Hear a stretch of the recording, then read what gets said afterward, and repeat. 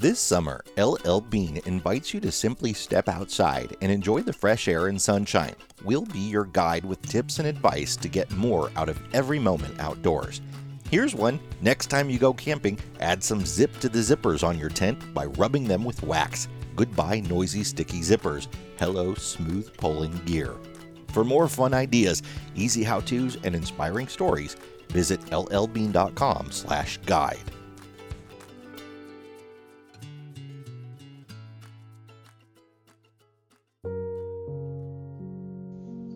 National monuments are some of our nation's most controversial lands. On April 26, 2017, President Trump signed an executive order to review 27 national monuments, calling them, quote, superstitious land grabs and an abusive use of the Antiquities Act, suggesting he might reduce or abolish them completely. He went on to issue proclamations that reduced two national monuments, Grand Staircase Escalante and Bears Ears, and shortly thereafter, President Biden reinstated the former boundaries of both monuments when coming to office. I'm Jason Epperson, and today on America's National Parks, we talk with Mackenzie Long, whose book, This Contested Land, The Storied Past and Uncertain Future of America's National Monuments, shares her visits to 13 national monuments established within the last 25 years. It's an eye-opening exploration of the stories these natural sites tell, the passions they stir, and the controversies surrounding them today. Rather than sharing a politically charged argument, she tries to get to the heart of the conflict. She provides readers with her personal experience recreating in these spaces and talking with those who care for them. She describes volunteering near the most contaminated nuclear site in the U.S., skiing to a backcountry hut in Maine to see a truly dark night sky, snorkeling in warm Hawaiian waters, and talking to people about their love for the Rio Grande. She discusses issues of climate change, indigenous history and rights, and the tensions between economic development and environmental conservation, all while bringing to life the complicated and often overlooked stories of national monuments in a way that's timely, relevant, and even urgent. Mackenzie, welcome to the podcast. Thanks for having me. I want to start by asking you about your journey into national monuments and what sort of drew you to the idea of a national monument and exploring them as a subject matter for a book. I originally came to this topic through rock climbing. I had spent multiple years, a month every spring and fall, going to Indian Creek, which is in the Utah desert near Moab, and I just fell in love with that place so much. Spending time there, seeing how the light changes the desert, really enjoying the climbing there. And then in 2016, President Obama designated Bears Ears, which is a really large national monument in Utah, and it included that part of the desert where I had been climbing. And at the time, I didn't really know what a national monument was or what the designation meant for that area that I had been spending so much time. So being curious, I started looking into what a monument was and what it meant, and I realized that there wasn't that much out there about national monuments. There's a lot of media about national parks, which your podcast can attest to, and it's well-deserved. National parks are beautiful and spectacular places. But I learned that monuments actually encompass over 10 times as much area as national parks, but they get much fewer visitors, and they often have controversy attached to them. And so the more I looked into it, the more interesting I found it. And I thought these somewhat overlooked places actually have very complex and layered stories. And I was interested to learn more about these different places in our country and the stories behind them and the people connected to them. I think your experience parallels a heck of a lot of people, and that there's a lot of confusion about what a national monument is. A lot of people think it's the Statue of Liberty, right? They think a monument is a physical thing. But as you mentioned, it couldn't be further from the truth. So what makes officially something a national monument? How are they created? I think the Statue of Liberty actually is classified as a national monument, but most national monuments are more park-like natural land areas, just like you said. And the difference between a monument and a park is primarily in the way that they're created. Congress approves national parks by a vote, and that requires broad public support. But under the authority of the Antiquities Act, a president can declare a national monument by proclamation, and it doesn't require any consensus, and therefore can be done quickly. And I think in practice, often there is a lot of support behind a monument, but it seems like it's just one person making the decision, and with a stroke of a pen, they're creating a monument. And I think that's why there's often controversy around them, because states will often feel like it's the federal government telling them what to do. That's the main difference, is the way they're created. Monuments also are slightly different than parks in that they are established to protect something specific. When a president signs and creates the proclamation, it lists specific things that are supposed to be protected, and those can be geologic formations, it can be rivers or waterways, it can be specific habitat. But then when the management plan is created, those things are prioritized over tourism or other things that parks might focus on a little bit more. As a president is the sole person who defines a national monument, a new national monument, and the scope of that. I can imagine how that could bring up controversy, but we've seen in recent years a lot of controversy around that. So what are some of the problems facing monuments, and what are some of the sort of polarized views that are causing people to,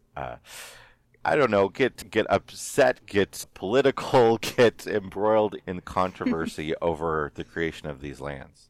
You're right. The biggest issue facing monuments lately has been the politics surrounding their creation. And I think that this is also tied to a little bit of tension between economic development versus environmental conservation of land. President Obama created more monuments by proclamation than any previous president. So then when President Trump took over, he took issue with this a little bit. And so he reduced the size of 2 monuments in Utah and removed fishing restrictions from a marine monument in the Atlantic, Northeast Canyons and Seamounts. And when he did that, no one was quite sure if the president actually had the authority to do that. It was not really something that was precedented. The Antiquities Act, which is the law that allows the president to create monuments, does not make it clear if the president can also undo a monument in the same way. Legal precedent typically leaves decisions like that undo a previous president's work to Congress. And Congress can definitely redraw boundaries and reduce the size of things, but it was unclear if a president could, by proclamation, change the size of a monument. So there were a lot of lawsuits that were filed. Some people were really happy about President Trump's decision. Some people were very upset. A few more years go by, President Biden takes office, and he reverses things again by restoring all 3 monuments that Trump altered, again by proclamation. And so right now it seems as though monuments are vulnerable to the whims of whichever political party is in power, and it makes them feel a little bit transient. And it would be nice if there was a way to resolve this issue so that the status of monuments doesn't continue to ping pong back and forth. And I think, like, diving a little bit deeper into where this conflict comes from and why there's such a back and forth is I think that often people that oppose monuments see them as infringing on a state's ability to generate income from things such as mining, logging, ranching, other types of development on the land. And whereas people that support monuments see it as a way of protecting fragile habitat, environments that are threatened, also protecting land that has deep cultural significance to indigenous people, and just as a way of leaving more land undeveloped in our country that can then have effects such as perhaps helping combat climate change and things like that. And so it's tough because a healthy economy is definitely a very important thing to a state and its citizens, but protecting land is also an important thing. And so these are the 2 things that end up coming head to head, and why the size of the monuments ends up becoming such a big issue for a lot of people. I suppose there's probably a level 2 of the federal government stepping in, particularly the president, probably because a state has not. So if a state is unwilling to protect some land, whether that be through their state park system or what have you, and the president then comes in and does it, I imagine that is a big political conflict above the personal conflict of the local people that live and work in those areas. Yeah, there's definitely a states' rights versus federal authority tension going on. And there's also this sense of the big guy in the White House telling the little people what to do with land where they live, where they make their living, where they spend every day. And I definitely understand this feeling of being like, well, has the president ever even been here? Does he know what this place is like? How can he possibly tell us what to do with this land where people have been living there for generations? And yeah, I definitely think that on a personal level, that's where some of the frustration comes from. And then state politicians also really don't like the federal government coming in and telling them what to do. Though monuments are only created from land that's already under federal management of some type. So monuments are established on BLM land, like Bureau of Land Management land, or U.S. Forest Service land, or other types of federally managed land.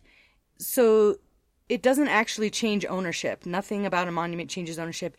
It only changes its management status and therefore its level of protection.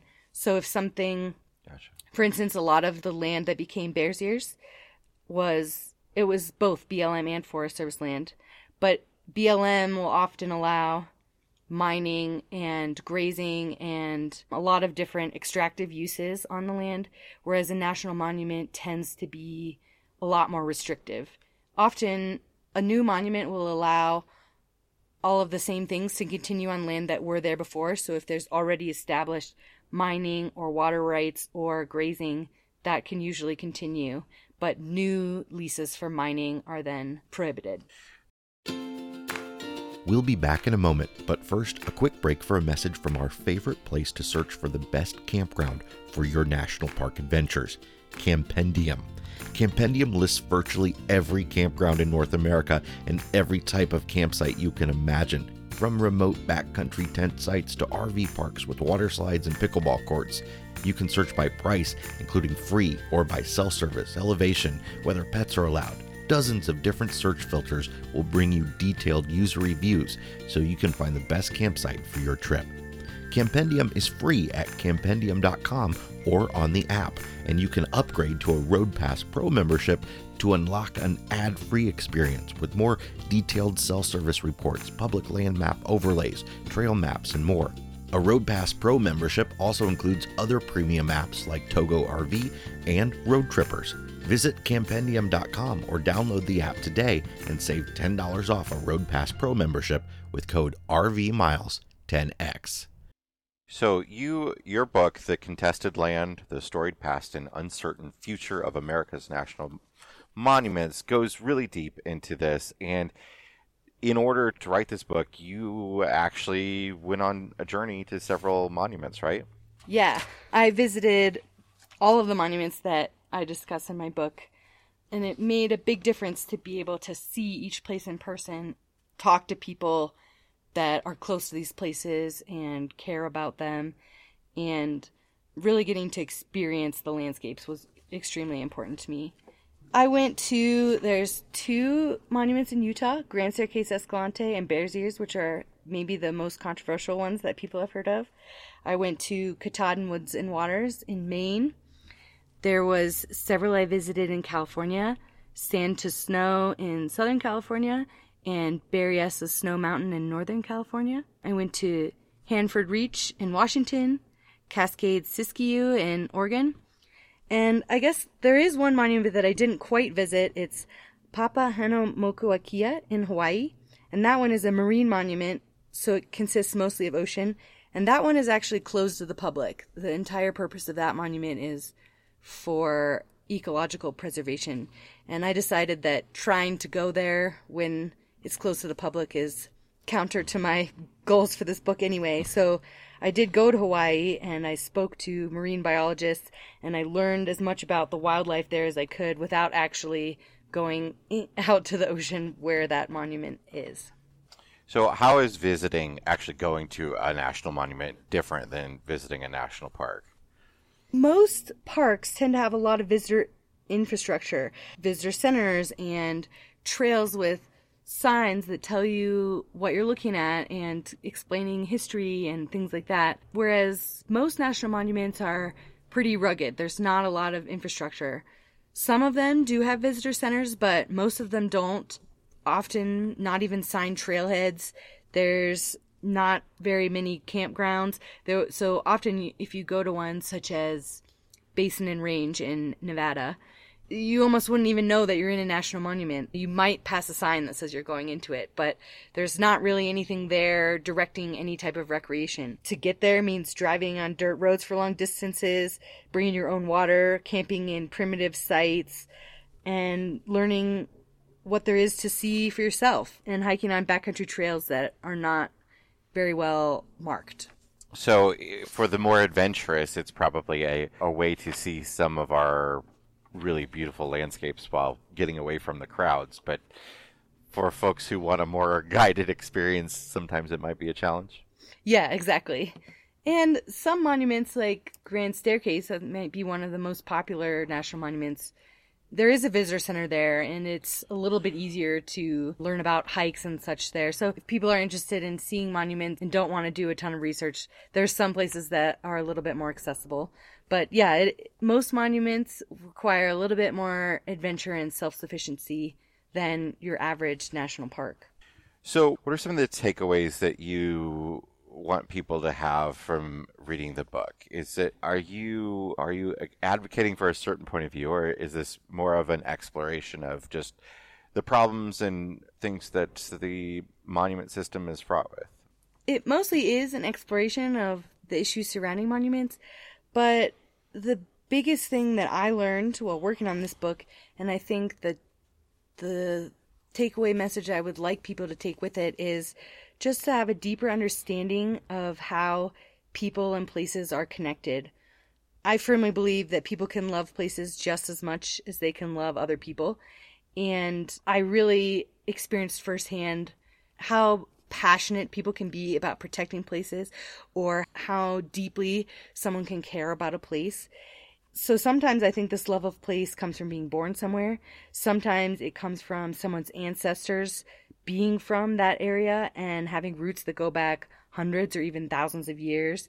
And sometimes it can be encountering a place that's completely new and someone just falls head over heels for it. And so while researching this book, I talked to scientists, recreationists, indigenous people, public land advocates, people who oppose monuments, and they all had the same thing in common, which was an intense love for the place that we were discussing. And I think that as we move forward as a country and as a people, we need to consider our relationship to the land around us and how we can live with and on this land without completely destroying it. And I think monuments present a really interesting way to look at that relationship. One of the issues that our country is facing is climate change. It's really hot here in California, and we have wildfires raging. It's really smoky outside. And so one thing that scientists believe could combat climate change is protecting more land. And I know that President Biden and Secretary of the Interior, Deb Haaland, they've been promoting a 30 by 30 plan to protect 30% of American land and water by 2030. And their hope is that will help with climate change and some other environmental issues. And I think monuments could be a tool to reaching that goal. And I think that there's a lot of ways that monuments could actually be a way forward for our country, because politics are so divided right now. It takes Congress a really long time to do anything, and protecting land is probably not high on the priority list. And monuments, since they can be done quickly, might allow a little more flexibility and maneuverability in trying to reach some environmental goals. Again, the book is titled This Contested Land, The Storied Past and Uncertain Future of America's National Monuments. You can pre-order it now from the University of Minnesota Press. Mackenzie, where can we find you on the internet? I have a website, mackenzielong.com. My name is spelled Mckenzie.